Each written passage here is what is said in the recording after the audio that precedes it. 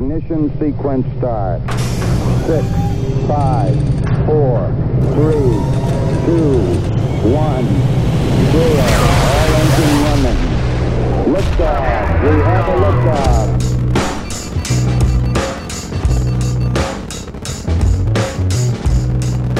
All right, welcome to the Launchpad Podcast. I'm Aaron. I'm Matt. And Matt, happy Halloween, dude. Yeah, that's right. Happy Halloween. What are you doing? Anything today or what? Or fun? Anything fun? Oh, man, I have no idea because I will be working, which... Yeah. But at the same time, like, I'm really excited because everybody there is, big horror fans. I mean, we got the whole makeup team, Greg Nicotero. They're all going to be dressing up. And I saw Greg's costume, and it's from Galaxy Quest, the crazy, head that Alan Rickman wears. He's doing that. Let's see, how funny would it be if Greg Nicotero just had a store-bought costume, like he was like a crayon.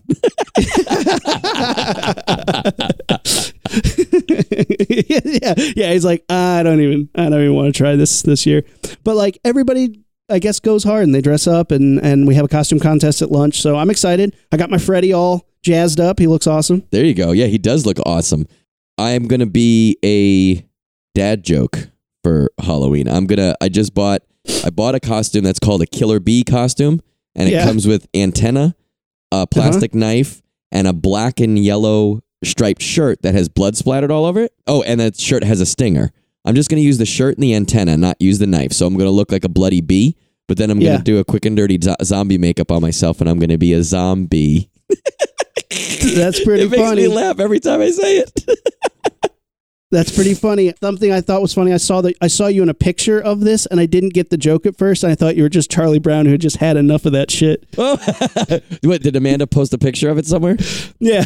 Yeah, Charlie Brown who had enough of that shit. You were just like, I'm Charlie Brown, I'm done killing all you motherfuckers. Charlie Red. Well, we are psyched to be talking with you guys on Halloween, and we have what we think is a really fun episode today. What are we doing, Rooms? So we're talking about some of our favorite Halloween movies, but in a specific lens. So we're going to be talking about 3 films specifically that are 80s remakes. Not remakes of movies from the 80s, because they did do that too. Right. But these are movies that came out in the 80s that were remakes of other films. And there's actually a lot of movies that fall into this category, but me and Rumi have decided to specifically talk about, because we don't want to keep you guys for 7 hours on a marathon podcast on Halloween. I'm sure you have shit to do and kids to scare, but we picked 3 of our favorites. What are the big 3, Rumi? I also think these are 3 of the best. Oh, I totally agree. And this is, I think, pretty much everybody would agree that these 3 movies should have been remade. I mean, they were done well. I think they didn't just retell the same story. They added a lot to the original. And I think that these are 3 of the coolest fucking horror movies I can think of. The first one is Cronenberg's The Fly. Yep. And this is a remake of the 1958 Kurt Newman The Fly, which stars Vincent Price and some other dudes. But Vincent Price isn't really the star of the movie. He's just in it. There was more key value. They were like, let's just put this asshole in there. Yeah, that's the first one we're talking about. What's the next one? The second one we're talking about is The Blob, and I love this movie. This is the 1988 Chuck Russell remake of The Blob, and the original came out in 1958 and was directed by Irving S. Yeworth Jr. That's a mouthful of Blob. The original stars Steve McQueen, and it was a good movie with some solid effects, but the remake is incredible. It is. And I think one of the co-writers is Frank Darabont. So it's just got a great script, incredible practical effects, and it's just, I love this movie. This is one of my favorite movies to watch around Halloween. It is really good. What's the last one we're watching? The last one is probably the best remake I could ever think of. Talk about a movie that took an idea and just did it even better than the original. John Carpenter's 1982, The Thing. And this might be one of my favorite movies, hands down, period. Yeah, I would agree with that. In my top 5. And it's funny because as a kid, when I saw this one first, and then I realized it was based on another movie, The Thing from Another World, 1951, I was like, what? And then it was like, wait, it's like a plant Frankenstein monster? Kankenstein. That's right. The Thing from Another World is a solid fucking movie. It is really good. And you could see they pulled the best elements from it for the remake, but the remake just does something so different and so fantastic with it. So we're going to get into it, but let's take them one at a time. Rooms, where are we going to start here? Let's start with that Cronenberg Fly movie. All Hail the New Flesh. That's a different Cronenberg movie, but still. There's always new flesh in a Cronenberg movie, for sure. Oh, hell yeah. Cronenberg loves him some fleshy movies. So this one stars Jeff Goldblum, one of the coolest nerds in Hollywood. I freaking love this movie. And compared to the original, it really holds on to a lot of the ideas and themes, but really vamped it up for the 80s. And I mean, this movie fucking rocks. You got Gina Davis and Jeff Goldblum, just like, what a power couple at that moment. They were just so hot at the time. He's a scientist, and she's a reporter, and they have this relationship going on. And basically, the plot of The Fly is you have a scientist who created teleportation, right? And you got two pods, one across the room from the other, and you go in one and shoot the whatever you have across. And very quickly in the first 15 minutes, Gina Davis, a reporter, meets Jeff Goldblum. He brings her back to his apartment and shows her these really cool looking sci-fi egg looking pods. And he demonstrates that if you put something in one, hit a couple buttons on a computer, it reassembles it in the other pod. He explains to her later that he can't do it with anything organic because the pod is doing, it's essentially replicating something. And he does it with a steak, and then he figures out the computer is just doing what it's telling him. He's got to add that crucial human element, and he is able to somehow tippity-tap that into the computer, and he sends a baboon across, and it comes out as a live baboon because he was doing it, and it was coming out in... we called it Inside Out. Did you know I worked on The Fly, the opera? There was a Cronenberg Fly opera that I worked on, and I made some of the puppets for it, and we called that the baboon tartare when it comes across as just an inside out baboon.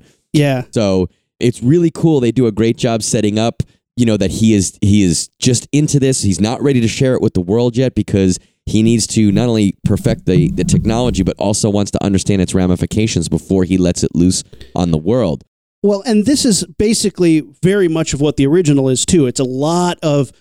the original spends a lot of time in the setup and not a lot of time in the... There's no gore in the original, but they spend a lot of time in the setup of the scientist kind of getting trapped in his work and obsessed with the technology, and they really try to explain the shit out of it in the original. But the new one, they get past it pretty quick.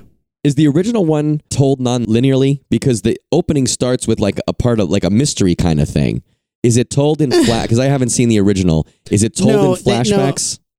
It starts with kind of that setup, goes into a flashback, stays there most of the time, and then at the end sort of has the reveal. And it's pretty slow, but it's cool. And you do have Vincent Price as like the best friend, family friend who shows up and is always being creepy in his own right. But, it's a solid movie, and the end reveal is super cool because he keeps writing these letters that are like, hey, don't bother me. I'm busy. Leave me alone. And it starts to get out of hand, and they like force their way into the lab, and he's got this like sheet over his head, and he doesn't want anybody to talk to him, and he can't talk. And they show that he has a pincher hand, and like a fly hand.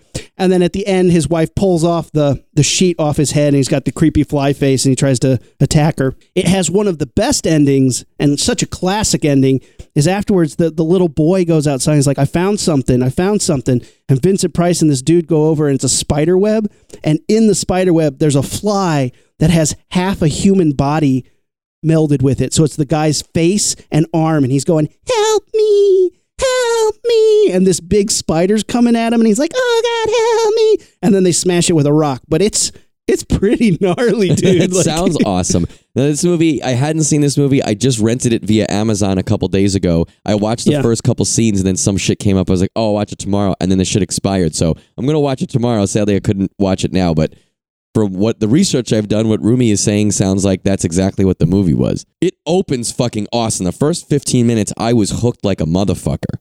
Yeah, it slows down big time because they really get into like, well, now I'm going to send a bottle of champagne through. Well, now I'm going to send a guinea pig through. And you're like, I get it. How about you just pop yourself right in there and let's get to this party. And that happens in the new one. Jeff Goldblum says, I got to make sure shit works. The second that baboon goes through, he's like, I'm going to do it myself. He's trashed. He gets drunk because he has problems with Gina Davis, and he sends himself through, and he comes out. But when he goes in, something goes in with him, and he doesn't know. A fly gets in with him, yeah. There's a fly in the pod, and he doesn't know it. And this is the same premise of the original. A guy goes in a teleporter with a fly, and the fly mixes up its genetic material with the scientist, and then he starts turning into a fly. And I think that's pretty genius that a movie, when did the first one come out? 58. That in 1958, people were thinking about that shit. Like, sure, oh shit, yeah. if we do some teleportation and you have another critter in there, you could get mixed up. That's pretty genius, right, man. Your genes get assimilated. The computer didn't, and he explains it later, Jeff Goldblum at least explains it later in the movie, that the computer didn't know to reassimilate Jeff Goldblum and the fly as separate things. It just mixed everything back together as best it could. And he starts transforming. But he doesn't know, like the audience know that that's coming, not only based on the title, but we see the fly go in. And when he's getting pulled apart and put back together, we see the computer analyzing the two different organisms' DNA. But when Jeff Goldblum comes out, he doesn't know. I guess there was no record of what happened.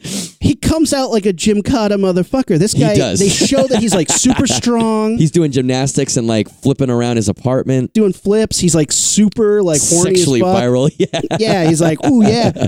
Yeah, it's pretty sexy, but then he starts falling apart and it's pretty, he turns into this sleazy coke addict later. His skin's falling apart. And the makeup is fucking phenomenal. It won an Academy Award, didn't it?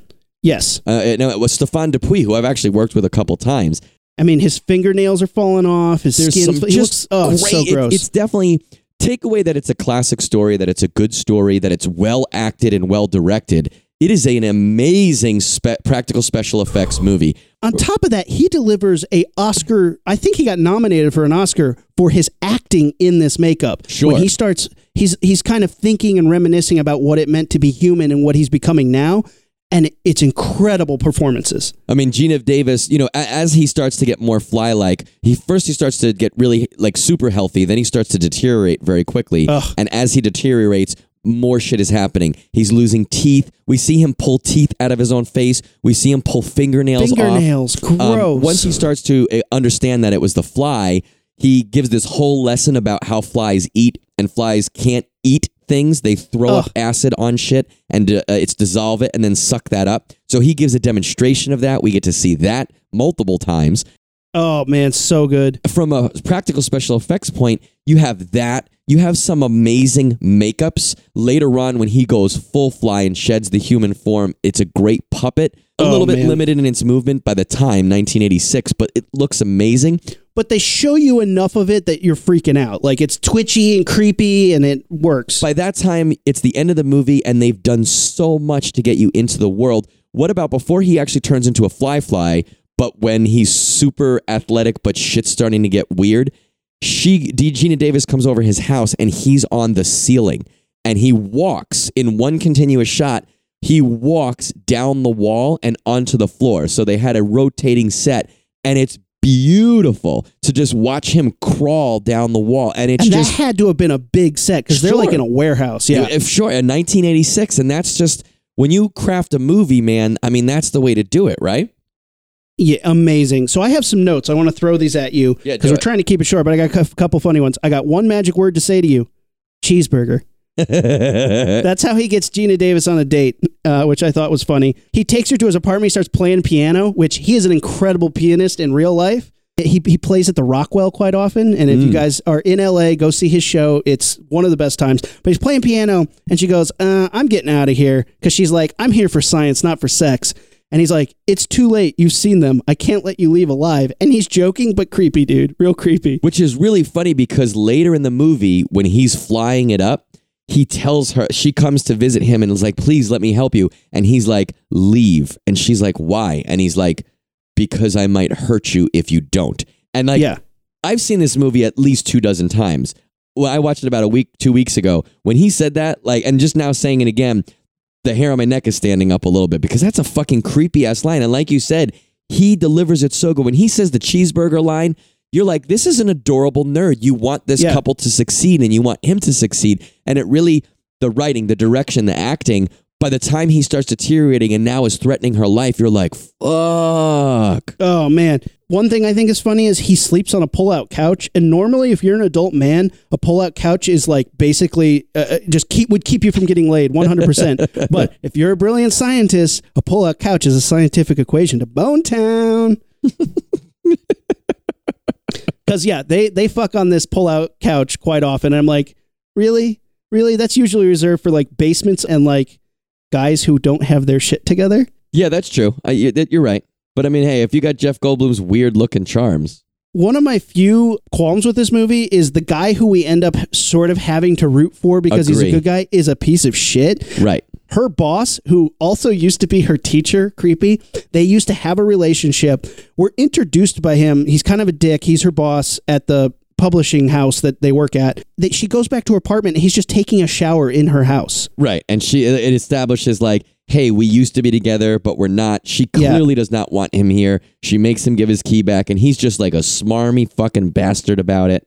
And at the end, we're trying to, like, we're supposed to root for him because he's coming to save her, but fucking Stathis is a sleazebag. It is a weird thing, too, because we don't really need him. Like, if you think about him as a device, there are things that he does that help, but he didn't need to be the one doing them. You know what I mean? Yeah. Because ultimately, she kills him. She kills the fly, right? She shoots the fly in the head. His head explodes. But like, she does that.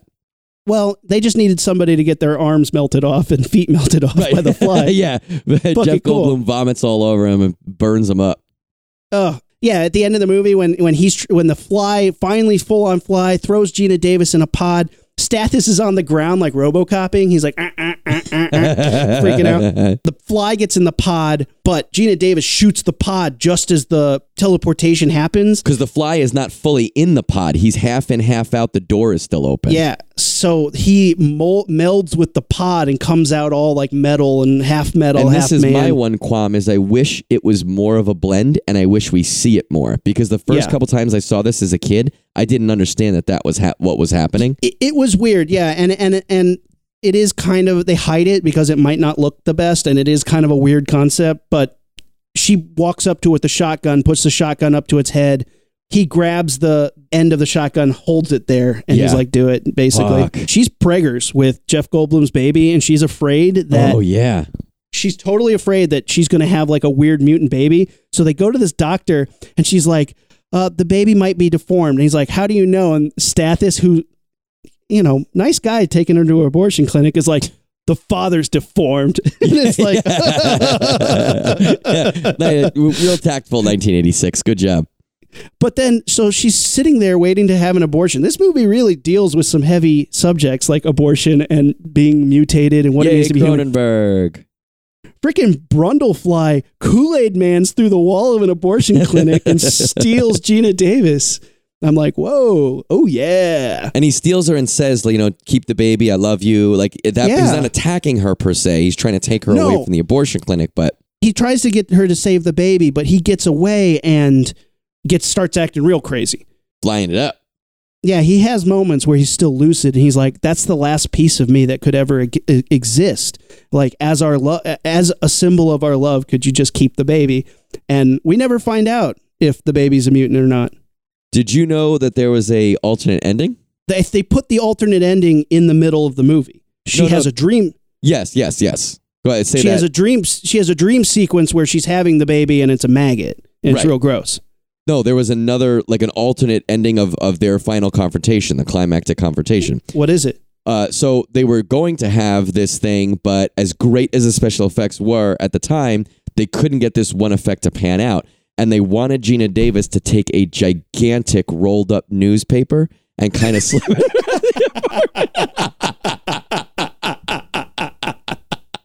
You dick. They just couldn't get it to look right. Dude, I gotta tell you, I'm watching your face as I set that up, and it's my favorite thing to do with you is to start saying shit like that and see how long I could get into it. I'm like, okay. I haven't heard about that. Yeah, it's got to listen to it on the commentary. It was a giant newspaper. I knew that they did film the birth scene and then put it in the middle of the movie as a dream sequence, which is really cool. It's super gnarly. Yeah. But, that's fucking damn good movie, man. Really good movie. If you have not seen either the original or the remake, definitely check them out. It is. I mean, today's a perfect day for it. If you got no plans, Halloween it up with The Fly. And one more thing. The first person that they credit in the post-movie sequence isn't the director, isn't the writer. It's Chris Wallace, the special effects guy. That's right. Because that made this movie. That's true. I actually didn't realize that. I just watched it too, and I didn't realize that credit came first. All right, let's move on to our next film, man. We're going to talk about The Blob. You going to put the song in right here? Yeah, I want to put the song in right here. Beware of the blob, it creeps and leaps and glides and slides across the floor, right through the door and all around the wall. A splotch, a blotch, be careful of the blob. The original Blob, that's how this movie starts out. And you're like, is this going to be a scary movie or a stupid movie? Like, yeah, are we singing about this on the beach in our bright colored surfboards and bikinis and bathing suits? I mean, this is 1958. It's a Steve McQueen movie, so it definitely has kind of a, like, Leave It to Beaver vibe, and then they all get attacked by a blob. It is funny because it's not like the Steve McQueen you know from the other movies, because he's not Steve McQueenish. He's just kind of like, oh-da-dope-da-do. Oh, he's also like 39 playing a high schooler in this movie. Like, he's older than some of the, like, parents in this film. It's hysterical. But I love this movie. I had this movie on VHS as a kid, and I watched it a lot because I loved The Blob. This was a great movie. It is really, really great. Now, again, we're going back to 1958 here, and this is a 1950s movie for sure. It opens, we got this little meteorite falls, so old guy in the woods in a cabin goes out to check it out. That motherfucker went to the Prometheus School of Pokology because it's the quintessential, like, homeless guy with a dog poking at shit. But he pokes at it with a stick, and there's a lot of real great reverse photography where it goes up the stick or down the stick onto his hand. He's screaming. And Steve McQueen, making out with some chick, decides to go. He sees the meteorite fly by, and he goes to find it, and he finds this old guy instead with some goop on his hand. And they're going to help him. They take him to the hospital. Bring him to the hospital, right? They bring him to the hospital. They drop him off. They're like, we found this fucking old guy. He's got this shit on his hand. And it's got this big goop on his hand. It looks like rubber, just big blob of, like, remember when you did rubber cement in school and you'd rub the ball between your fingers? It looks like he took like 4 gallons of it and just rolled it around his hand to make a cotton candy rubber cement hand, right? But again, it looks, I'm not shitting on it. It looks good for 1958 for sure. Later in that scene, they pull off the sheet and his arm has turned into a gelatinous mess. Right. Like it's dissolving and there's like veins in there. It's funny because like it creeps, it leaps and glides across the floor and right through the door. Like also melts a transient's hand right into his... So the doctor is like, shit, what's going on with this blob? And Steve McQueen's like, I don't know, we found it. And he sends Steve McQueen to go do something. I forget if it was to go to the meteor or go get somebody.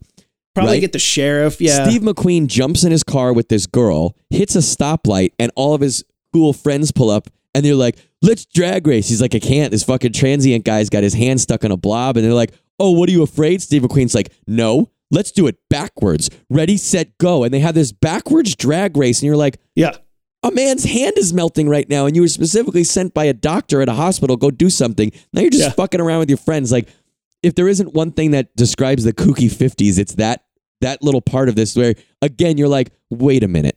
Are we supposed to be scared or worried, or are we just having a good time right now? You can't tell. And this is very much a movie of, I mean, this is like a quintessential drive-in movie. It's exactly what it is, right? And you could tell that like kids of that age, like drive-in kids, must have fucking loved this, right? So what are some of the other highlights of this film, right? I gotta say the original has 2 huge sequences for me, and I think the most notable one is the movie theater sequence. Yep. And there's, again, a lot of reverse photography. You could tell they just had some jam or some type of shit, and it's a lot of like, I believe they pushed it through grates and stuff like that. So it's just pressure applied from one side and it's oozing out. There's a lot of miniature pieces too. A lot of miniature set pieces. And it's like the blob, whatever the blob was actually made of, is like rolling a little bit. So you see it like flop over once and then it cuts and then it cuts back and it flops over again. So, but like really it's a testament, again, just like what we're talking about with the remake of The Fly. It's a testament of what they were trying to do at the time, right? We got to get this blob to roll down the aisles of a movie theater. How do we do that? And they did a really fucking good job for 1958. Well, and it's cool because they built the miniature, they roll this jelly through it, and you have people screaming and running out the doors. And it's great. And then the big climax is it goes all over a giant diner, and they have to figure out what to do. Steve McQueen and other people are now trapped in the basement of the diner, and the Blob. It makes it pretty clear that when the Blob eats, it gets a little bit bigger. Its mass increases, right? So they show people like shooting it with bullets, and it'll get bigger every time you shoot it, a little bit bigger every time you shoot it with a bullet, which is interesting. But the remake of this, like, pulled all the stops out, dude. This is even better than The Fly, I would say, and I just watched the remake of The Blob the other night. Even better than the remake of The Fly. This is a movie that was like, all right, what did the original do? What was that about? How can we improve upon that idea right now? And I feel like a lot of times remakes are just made to remake something. Nobody's trying to say, how can I tell this story better? And I don't want to say that the new Blob is better than the old Blob, but the new Blob is definitely better than the old Blob. That's so fucking good. And it's got Chuck Russell directed it. He did Nightmare on Elm Street 3 Dream Warriors, which is like my fucking favorite. And he did The Mask, which is also a fun movie to make fun of. When he did The Blob, it's co-written by Frank Darabont, and it's so amazing. And one of my favorite parts is you still have the same characters. You have like a Steve McQueen character. You have the young girl character. They've added this young character who's like a greaser bad boy played by the Johnny Drama guy. What's his name? Kevin Dillon. Love him in this movie.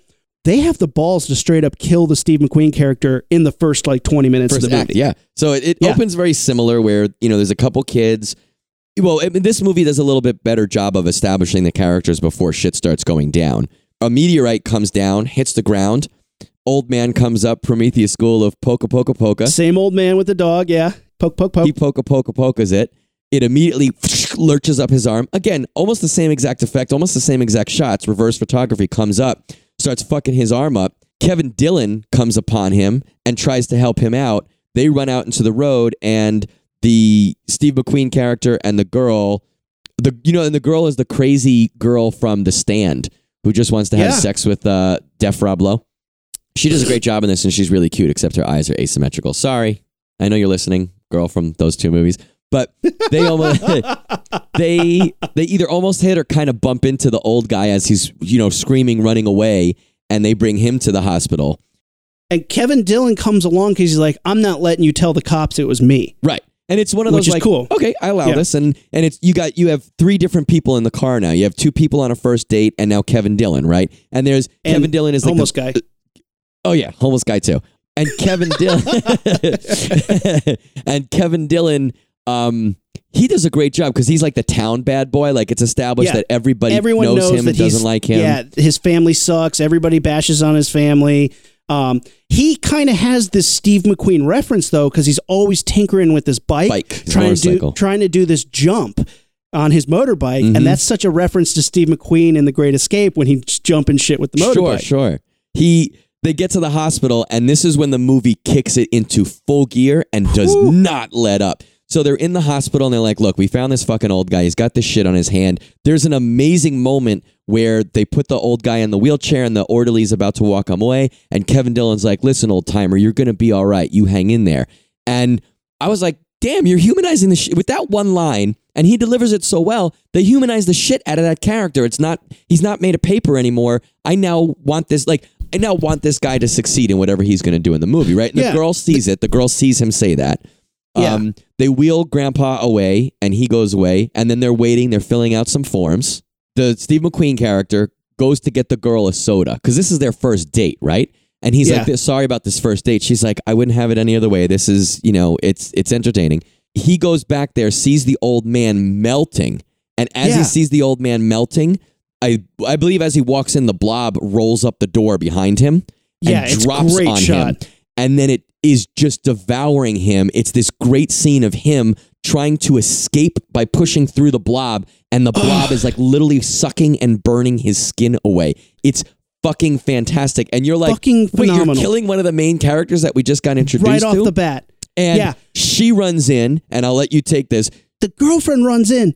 Oh my God. And his arms are reaching out as he's being covered, and it's like pulling at his face, and he can't breathe. It's over his face, but his hands stick out. She grabs onto his hand to try and help him, and it becomes detached and she falls to the floor with a disembodied hand that's still twitching. And you see his face just melt into this horrifying scream. His eyeballs melt out of his head. His like just completely dissolves inside the blob. And it is spectacular effect. I mean, it looks beautiful. And you want to think, like, when that happens, you watch a movie like that, you're like, oh man, they spent their budget on that. No, there's so much more shit that happens. So what are some of your favorite kills after this, Rumi? What are some of your favorites? Fuck, man, I can't even, there's so many. The entire movie theater scene is amazing because it takes the same scene from the first one and just amps it the fuck up. And I love the two little kids in it are sneaking into this movie theater to see, what is it, like Tool Shed Massacre 7 or something? Yeah. Like, I love those kids' banter. They're a lot of fun. Yeah, the movie theater scene is incredible. The blob eventually, it kills the guy who's running the projector, and then it forces its way through the projector window and is like taking people. It goes to the ceiling first, and tentacles come down and suck a guy up. And when the camera looks up to show him, he's plastered to the ceiling, melting, screaming, and it looks fucking amazing. Awesome. It's fantastic. What's a good kill for you? My favorite one is the phone booth kill, man. This chick who you like, she's a good character throughout the whole movie. She's trying to find the sheriff, and she's like, "Where's the sheriff? Where's the sheriff?" And she's running around looking for him, and she runs out to this phone booth, and then the blob gets all over the phone booth, and she's trying to make the phone call. Phone gets cut. She's looking completely covered in blob. She can't get out. She's screwed. And then all of a sudden, the sheriff's face floats out of the distance up to the window, and you're like, "Oh fuck!" And then just the pressure of the blob crushes the phone booth, and this shot is incredible because it's from above, like a bird's eye view looking down into the phone booth, and the blob just goes boom, and her feet she just is crushed, and it's such a violent, dynamic shot, and it is so gnarly. That's probably next to the Steve McQueen kid getting killed, the boyfriend getting killed early on. Her death is phenomenal. That's a real good. And I gotta say, this is I don't think we said it yet. This is the remake is 1988. Another great kill is the two kids and the main girl are running through and swimming through the sewers, trying to get away from the blob. And there's one kid that is her brother, and there's another kid that is like the cool special effects horror movie kid who loves horror movies, and he's the one that wanted to go on this horror movie thing, blah, blah, blah. And they're swimming through like chest deep water trying to get away from the blob. And as they're doing that, the fucking special effects horror kid gets pulled under. And you're like, are they going to kill this kid? He lurches back out, Jason Voorhees style, melting all over the place, and then gets pulled back down. You're like, they just fucking killed Billy or whatever his name was. They just fucking killed this kid, yeah.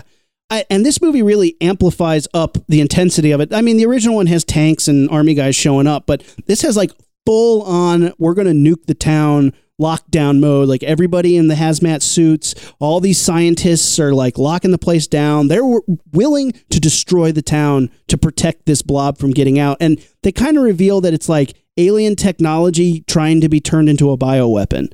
And it's interesting because I actually met and talked with one of the guys who worked on the technology in this movie. I talked to Christopher Gilman, who is actually on the special effects and props team. He made the Meteorite, which is really like a satellite kind of containment device for the blob. He did a bunch of other things related to the movie. And we're not going to put that here now because I talked to this guy about not only the blob, but like 1,000 other things that he did. He's an amazing artist. He's worked on a ton of films. We're going to do an interview with him later, but just keep it tuned here to listen to more about how some of the things in the blob were made. Yeah, I love this movie. I mean, there's another great kill. There's a sleazy high school student who has like a bar in his trunk. And he's awesome. Oh, he's totally date raping this chick. It's awful. Like, you hate this guy. And he gets back in the car after putting roofies in her drink because he's such a slime ball. You hate this guy. And he sees this chick's already passed out, or so he thinks. And he goes into cop a feel, and you're like, oh no, I hope this guy gets killed good. And sure enough, he reaches his hand down this girl's shirt, and the blob comes out, and her whole body deflates, and like blob comes out of her eyes, nose, mouth, and just kills this kid in the car. Like the car just fills up with blob, and the kid's dead. And you're like, too bad she had to die for that. But maybe she was a bad person too. Not because of that. I'm not victim blaming, but maybe she did some shit before. Like maybe she had a rough patch. Maybe she kicked a puppy. She's a murderer, child killer. Yeah, I hope so, because otherwise I feel bad for her. all the army type guys have on those hazmat suits, like outbreak hazmat suits with lights inside the face so you can see their face. There's another guy who gets killed. The suit gets contaminated, and his whole fucking suit fills with the blob. His face fills with, like the face shield fills with blob. It's just fucking fantastic. Great shots. So how do they defeat the blob in this movie? It's pretty spectacular. They get, long story short, they get a giant truck of like liquid nitrogen type stuff, crash it near the blob, and end up blowing that up right next to the blob, which crystallizes the whole thing. Now, it's pretty funny because this ending is a little bit different than the original. This ending, they say, oh, we better get this to the warehouse to keep it cool before sunup. And it ends there, except a preacher who was shown in the earlier film as just a regular preacher guy. At one point, the preacher picks up a small frozen piece of the blob that was left over in a walk-in freezer, and he puts it in like a little glass jar. At the end of the movie, he's fire and brimstone preaching in a tent, and at the end of that, he takes off, or we see a reveal, and his face is all melted because he got touched by the blob earlier. And he's looking in the mirror at his melted ass face and his milky eye, and someone walks up and goes, "Preacher, when's the end times coming?" And he says, "Soon, my dear, soon," or some shit. And he holds up the little glass jar of the blob, and he's like, "I'm just waiting for God to send me a sign." I'm like, wait, why would you end it that? Like, what a weird way to end it, because it has nothing to do with the blob. Now, like, preacher is weird? Yeah, but he has blob. I mean, I think it's a good setup, but it's weird. It's a good setup. It just has nothing to do with the rest of the movie. Like, he's not established as a weird end times guy the whole movie. Like, it has nothing to do with anything. Yeah, he was just kind of a drunk, annoying guy in the movie. Like, I'll take it, and it's awesome. Sure. But it does differ from how the original ended, right, Rooms? How did the original end? I mean, basically, in a similar way, they freeze the blob, and he gets smaller and smaller with the cold. And they get him off of the diner, and Steve McQueen's okay, and everybody's happy, but they put the blob in this container, and they go and dump his ass in the Arctic, which, again, that's a great setup. Like, that's a perfect setup for a sequel, and we never really gotten a good Blob sequel. They made Son of Blob. Don't watch that movie. Just I've don't never even seen it. What year is that? Oh, that's an original. That's a sequel to the original. That's like, the new one. So, in the original, there's about 7 minutes of Blob. In Son of Blob, there's like 1 minute of Blob. And it's the same reused shot. Like, it's don't ever just Does don't he watch have like it. A human son who just has a normal life, and that's what the movie's about? It's not even funny. It's not even worth making fun of. Like, it's an awful. Are you telling me that the son of Blob doesn't creep or leap or glide or slide across the floor right through the door and all around the wall? It gets under the door a little bit. A little bit. Is it a splotch? A blotch? These are the lyrics to that fucking song. The last words of that song are, "Be careful of the blob," which just makes it sound like it's like very warm. Like it's almost like they're serving you your fajitas on a blob. Like, ooh, be careful, the blob is hot. Blob is hot. Be careful. Don't Caution, touch it. Just be cuidado. careful. It's not fucking melting people's hands completely off. just be careful. Just you know. That restaurant would have about like 3 days before they had to go under, because they're like, hey, careful, here's your burrito. It's served on a blob. Blob's very gross, so be careful. And then like just suddenly they come back and the guy's like just melted in half and like, oh, you didn't even touch your burrito. So yeah, they freeze him and dump him in the Arctic, and that's kind of the end. But I love both these movies are great, but the remake is just one of my favorite movies to watch. It is good. Such good effects. Again, if you haven't seen it, it's a fun ride. It's a great movie, and it is like the effects are just fucking unreal. Solid 80s flick. I mean, this one's phenomenal. I think it'd be really, really cool. I think it'd be cool to remake this movie again, because I think we could see some really cool stuff. But here's the thing. What makes it so good is the practical effects. And it's like, I'm not saying you can't have some CGI moments, but like, don't make a CGI Blob movie. It wouldn't be impressive. When you watch this 80s remake of the Blob and you realize all of this is real and they made it, is so impressive. Yeah, I agree. But the end of the original, they leave the Blob in the Arctic, and I think that's a good segue to our last film. All right, go ahead. Take it away. So the last film we're talking about is possibly one of my favorite films of all time, John Carpenter's The Thing, which takes place in an Arctic research station. I wonder how close this Arctic research station is to where they hid the blob. Like, were they like 20 feet? Like, if they had just gone like 30 feet this way, they would have had a blob movie instead of an alien movie. I think that's what those Norwegians were doing. They were dropping that there. They had some blob shit, and they were like, "Oh, let's go drop it in the blob pond." So This movie, in 1982, directed by John Carpenter, it's a remake of The Thing from Another World, a 1951, directed by Christian... Oh, who? What? What's his name? Christian Scientist. Directed by Christian Nyby and Howard Hawks. I don't know who those guys are, but... Well, Howard Hawks is a big guy. Yeah, he's a big guy. But the original, The Thing from Another World, like you mentioned earlier, it's kind of a weird movie because it's more of a physical creature. It's a big, bulky, big forehead blue guy. Kind of looks like Kankenstein. He's got like little spikes on his knuckles, like he was in a Sonic video game. And he just smashes through shit and they set him on fire. And, you know, it's just kind of an assault movie. Like they're trying to board up and he's just bashing through. And it does a really great job of setting up a tone. It does a really great job of playing up, just like the remake does, of the isolation of the location. The fact that they are way the fuck out there, they're by themselves, they're not going to get any help, and they're being menaced really with nothing to do. They keep boarding up and locking doors. The thing keeps breaking through. It's revealed that this thing is plant-based. It's definitely an extraterrestrial, but it's plant-based. We didn't even set up the movie, I guess, if people haven't seen it. It's a bunch of researchers out in this outpost. There's a reporter there in the original in The Thing from Another World, and they find what they think is an alien spaceship under the ice. They see an airfoil sticking out, so they place all these thermite charges to try to blow up the ice, and they blow up the ship. So now they don't have a ship anymore. So they're like, shit, we're stupid because it's 1951. And then they check the Geiger counter, and the Geiger counter is still picking up a reading, and they see a shape of a creature or a humanoid shape in the ice. So they cut that out. They're like, no more fucking thermite charges, you idiots. They cut that out and bring the frozen form back to the base where it accidentally thaws. It's like a big sarcophagus block, yeah. Right. And it thaws, and then it starts attacking people. It attacks the dogs. It really is very Frankenstein in theme and in images. There's a lot of like him out in the snow wrestling and fighting with some dogs, killing some dogs. They realize that the thing is draining the dogs' blood and drinking their blood. During the dog fight, I think, the thing loses an arm. They take the thing's arm and find that it has seeds inside. They plant the seeds, they quickly grow, and they respond to human blood and plasma. So now they're like, oh shit, this is like an alien plant monster that drinks blood.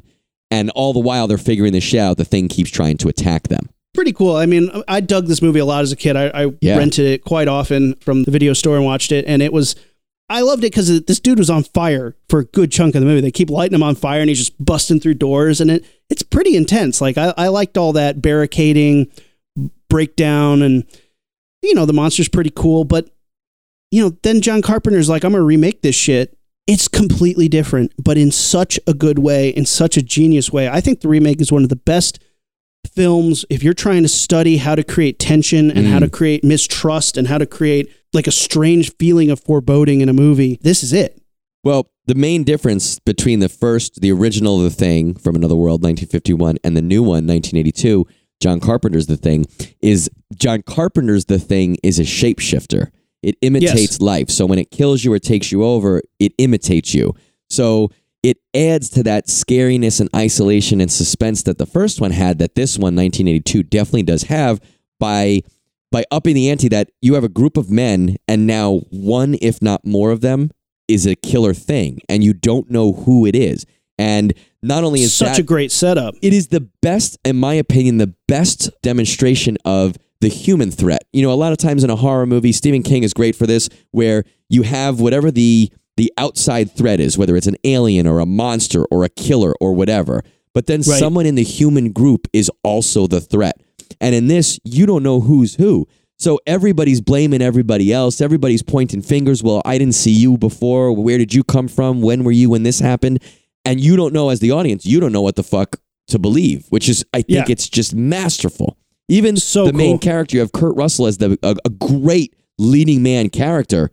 Really, for most of the movie, you're not sure if he is a thing or not. Like, he's just as susceptible to the rest of them. As with all these movies, all these remakes, the 80s is just such a high point for practical effects and amazing makeups and puppets and creatures and goo. And this movie is one of the best. The monsters are like tentacle blood monsters. Like, one of the first times we see it is we're introduced because this dog is running, being chased by guys in a helicopter, shooting at the dog. And the dog gets to the research station and they fight the guys who are shooting at the dog because they don't know what's up. So they kill these guys. They're like, wow, we don't know why these guys are acting crazy. So they put the dog in with the other dogs. And later that night, they hear the dogs freaking out and they go in there. And this dog is turned into a tentacle monster and is like killing all the other dogs, but also turning into a dog. And it's insane, insanely cool. So then they go investigate what these Norwegians who were chasing this dog were up to, and they go there, and this place is torn to shit. Knock, and knock, Sweden. They're Norwegian, Mac. I love that Mac keeps calling them Swedes. They're Norwegian, Mac. They're Norwegian. And like they go to their base and they see it's all fucked to hell and some shit went down. They tried to show what happened in the 2011 remake, but thumbs down to that movie. I mean, it's not terrible, but it was just like not successful. It's not bad. It didn't hurt me, but it was just unnecessary is how I felt. No. It's not like Prometheus. I don't get angry about that movie. I was just like, well, you basically treaded the same footprint as the original and when you had a chance to be different. And with digital effects, that was their difference. And I was like, that is a marked decline in the quality of the movie. You didn't do anything except make it a watered down version.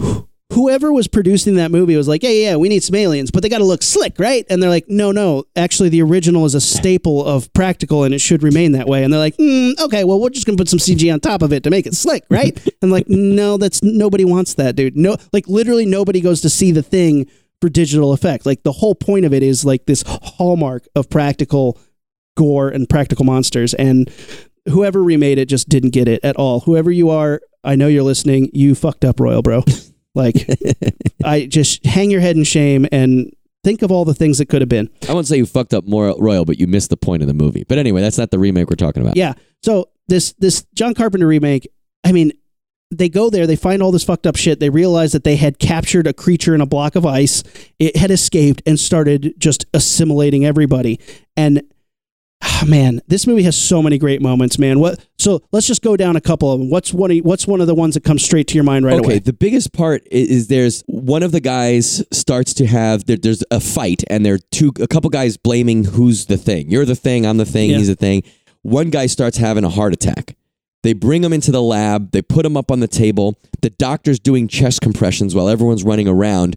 He does a couple chest compressions and then pushes his arms to do another chest compression, and the guy's chest opens up like a giant mouth and bites his arms off. The guy's chest, and he falls to the ground screaming with his arms bleeding. The guy on the table starts, becoming a monster. With teeth. Like out his of his chest opens his up, entire teeth, chest. And tongues, it's all tentacles. done practical. It's not shied away from. They show the shit out of it. They start blasting it with flamethrowers.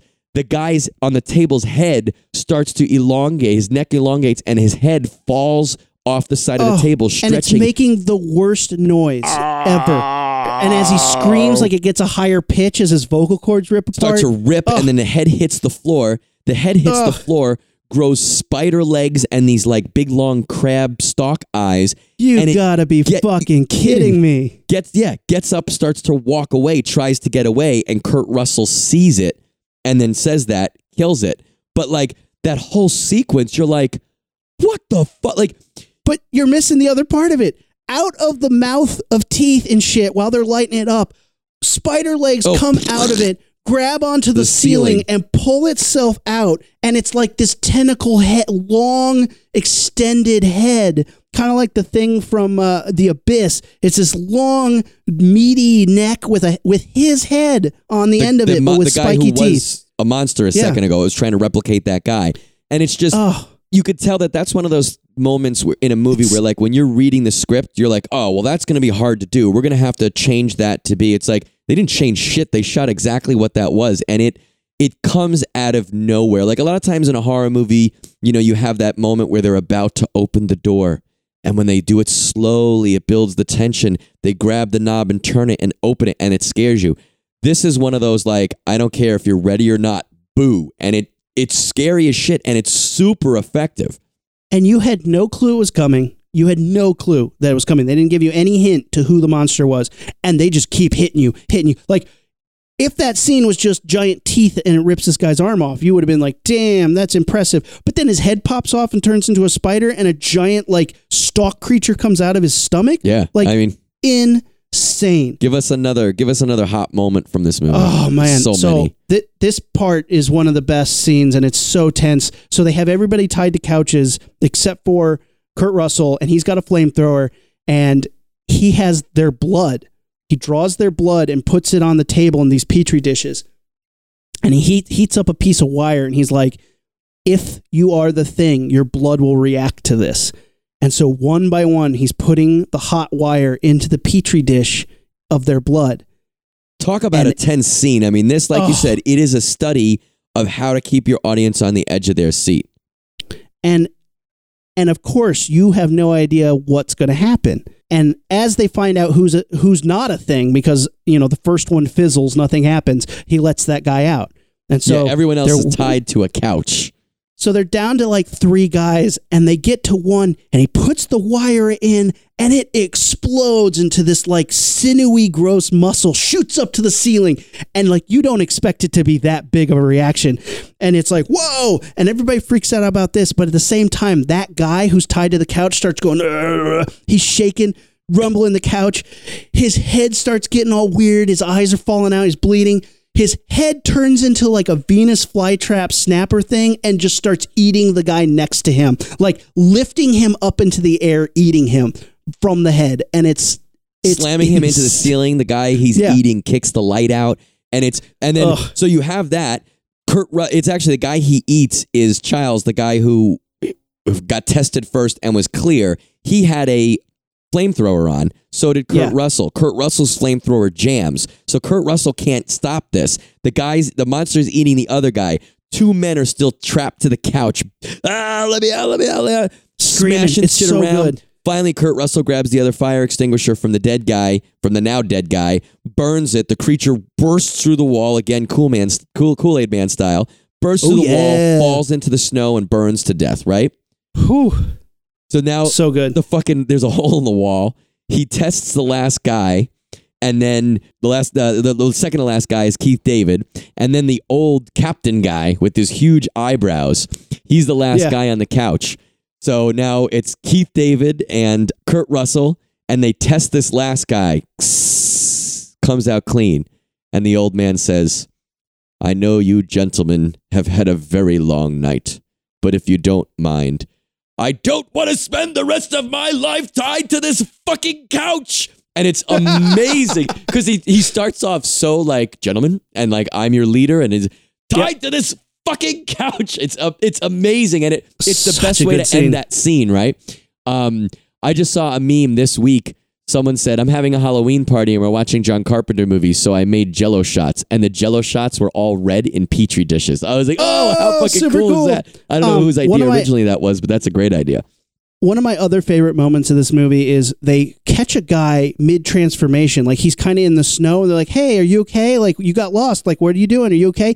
And he turns around with this weird look on his face, and he holds up his hand, and it's all fucking gnarly and deformed, and he just howls.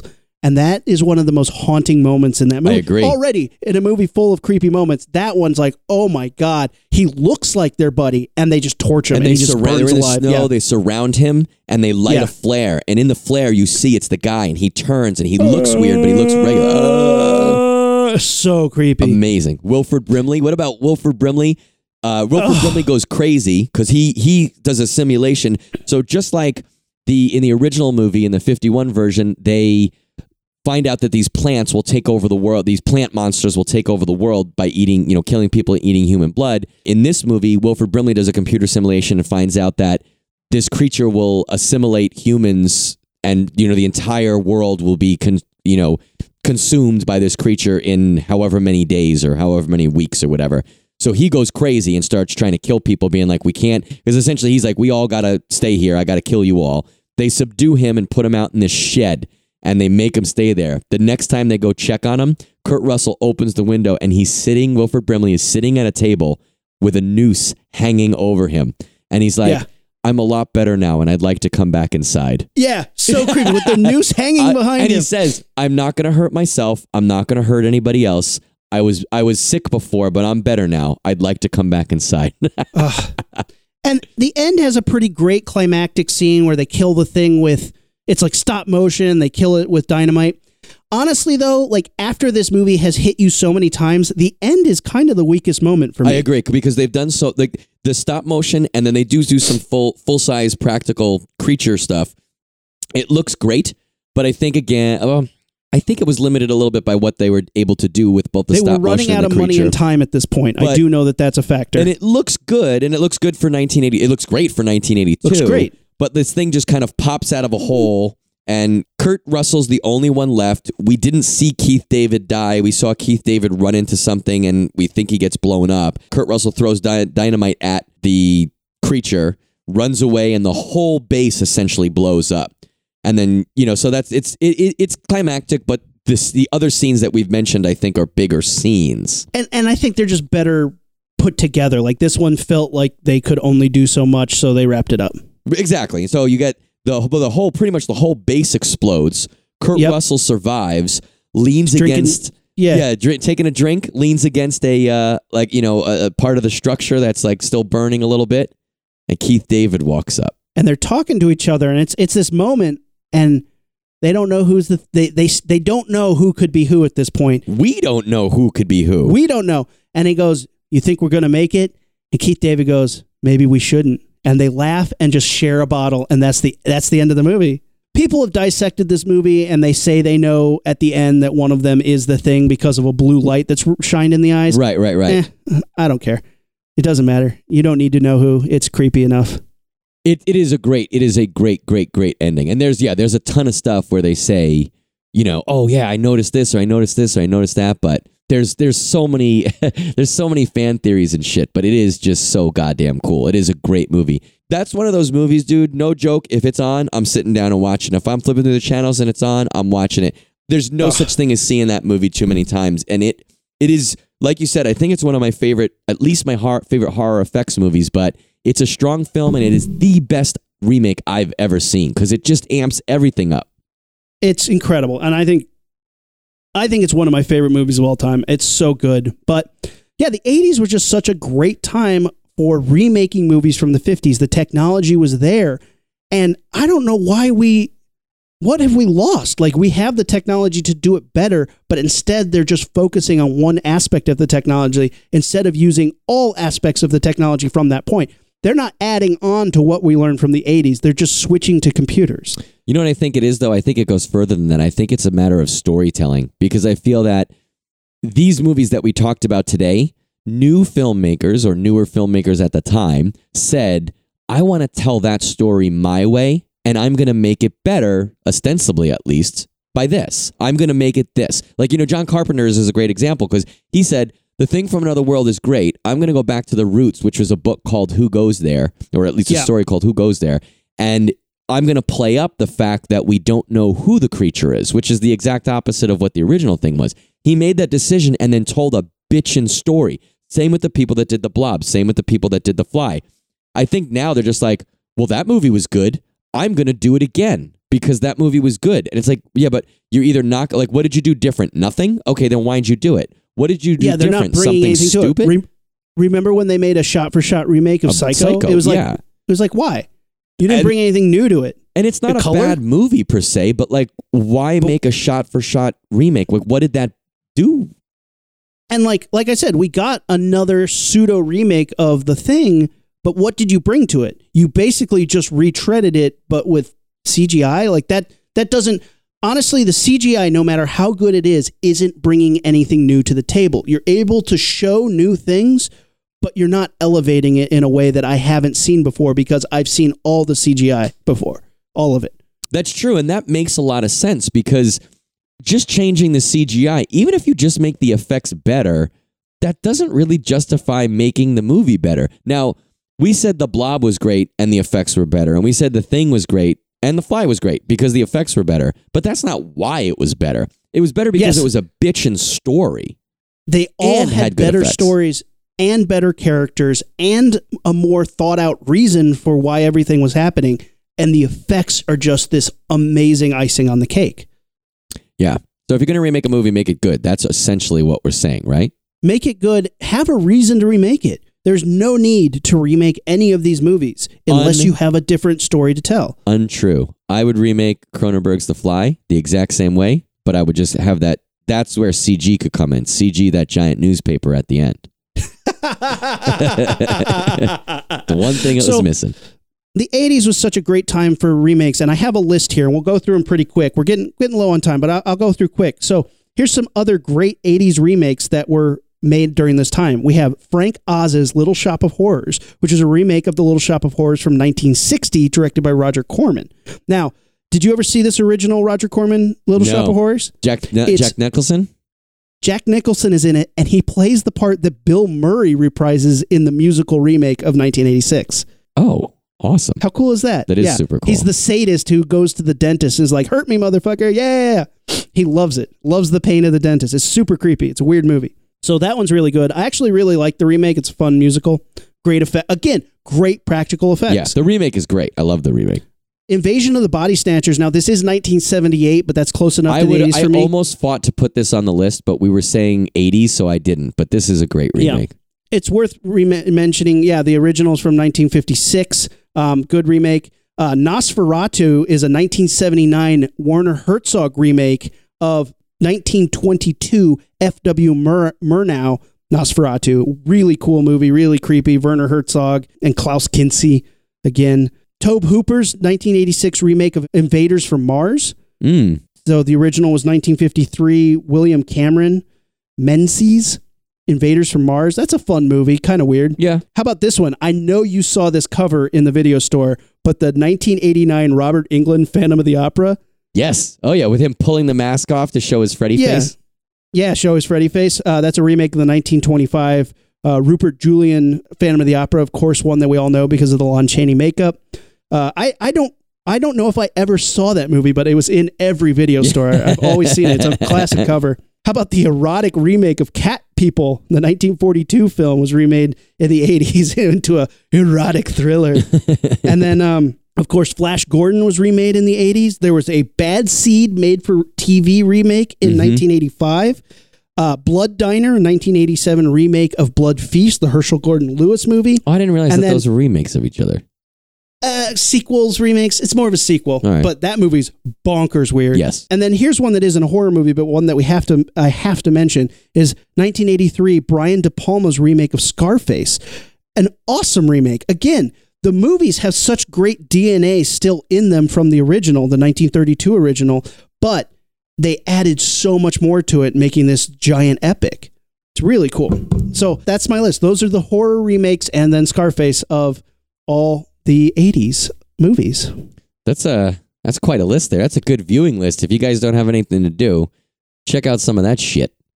Yeah, definitely check out Little Shop of Horrors. I think that one's awesome. Body Snatchers, as we mentioned, is really cool. Invaders from Mars is a fun one. Tobe Hooper, man. That is a fun. I like that one. I didn't see that one until, I don't know, maybe it's like 10, 15 years ago, but that's definitely a lot of fun. Well, yeah, that's our list. Should we do a countdown? Let's count down our favorite remake moments. How about that? That sounds good. All right. Here is your pulp culture countdown for 80s horror remake moments. At number 5, we have the phone booth kill from The Blob. This is one of my favorite kills. It's so well set up, so creepy, and then so explosive at the end. One of my favorite moments of this movie that is full of awesome movie moments. So, on to number 4, what do you got, Rumi? Number 4, we have the Fly puking on shit in the 86 Cronenberg remake of The Fly. He does a couple. I'm sorry, that's disgusting, isn't it? Yeah, that's what he says. He does a couple demonstrations of it. We see it, and then it becomes part of the climax on how he tries to kill Stathis by puking on his gun hand, on his legs, and it is gross. Not only is the puke effect gross, but the melting of the body parts he's puking on is gross. That's coming in at number 4. What do we got for number 3, Rooms? At number 3, we're coming to The Thing. John Carpenter's The Thing. This is one of the greatest moments. It's the blood test scene where they're heating up a wire and trying to find out who is a thing and who's not. Such a great scene. Culminates in an insanely gory, bloody moment. But just talk about building tension. When they're heating up that wire and slowly dipping it into the petri dishes of blood, you know, I'm on the edge of my seat and riveted every time, even though I know what's going to happen. Number 2, we're going to swing back over to The Blob, 1988. It creeps, it glides, it slides up the door onto the ceiling and drops onto this guy's head because he was not being careful of the Blob. And No, he was not. whether you've seen the original or not, you are not prepared for how fucked up this guy gets. And as he's melting and your brain is blowing up because it looks so fucking cool, when this girl comes in, grabs his arm, tries to pull him out, and only succeeds in ripping his arm off, I mean, it's fan-fucking-tastic. And that's her boyfriend. Yeah. That's the guy who's supposed to survive this movie Wait, and that's not help her. boyfriend. It's their first date. She didn't love him you're right, yet. you're right. But She likes him, though. she does like him. She was going to give him a little piece. Instead, he gave her a piece. He gave her some hand stuff. No, this is not the second base I was hoping for. She goes home. They're like, "How was your first date? Are you going to see him again?" She was like, "No." No. This effect is a lot. This really, not just the effect. It's the scene is worth watching the entire movie for. And there's only one moment that could beat a moment like this. Rumi, what do we have coming in at number 1? Oh man, at number 1, this is the moment that John Carpenter's thing. The teeth in the chest, the defibrillation scene. This guy's having a heart attack. They're trying to revive him. And this guy goes in to hit his chest with the paddles, and it turns into a giant teethy mouth. I mean, I remember this moment, the first time I ever saw it, in my dorm room, watching it on TV and being like, what the fuck is going on right now? It's out of nowhere. You had no clue that this movie was going to go to that extent. Because at this point, it was just like, you saw a creepy dog thing in the dark. You saw a lot of like mistrust and some of that stuff playing out, but you had no idea this was going to turn into teeth monsters and head spiders and creatures crawling across the ceiling. I mean, this movie just pops off at that moment. Really is just a crazy spike and kind of out of nowhere. In most movies, they would like lead up to something like this. This comes in like right at the beginning of the second act. It's like, boom, this is what movie you're watching right now. And it sets the tone for the whole rest of the movie when you're like, I do not want a piece of that. I do not want to be around that thing. And it really sets up the piece that we were talking about earlier with the blood test, because they all saw that shit happen. They don't want to see it happen again. Incredible moment. One of the best movie moments ever, hands down. I agree. And if you guys haven't seen any of these 6 movies, the originals or the remakes, check them out. A bunch of them are at least a couple of them are streaming, but it's worth the rental fee if you haven't. I'm sure most of our audience The Fly is on Hulu right now. Yeah. I think The Fly 2 is not necessarily worth watching. Don't need to watch that movie. But definitely check these out. Let us know what you guys think. Did we forget any 80s horror remakes? Is there any that struck with you? Even any horror remakes in general, or any other moments that we didn't talk about today? Let us know. Tell us on our social media. Let us know what you guys think. Yeah, you can follow us on social media at Facebook, Instagram, and Twitter at LaunchpadPod, and on our website, launchpadpod.com. Guys, Monday.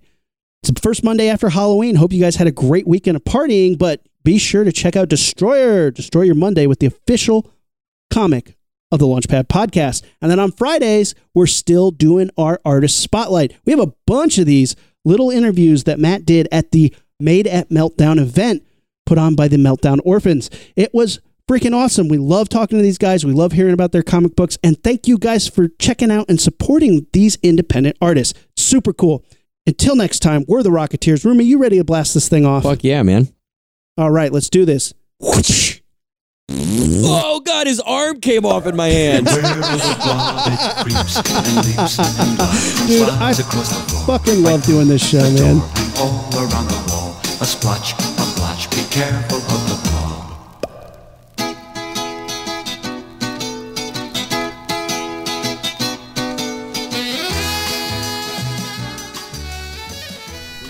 Sequence start. 6, 5, 4,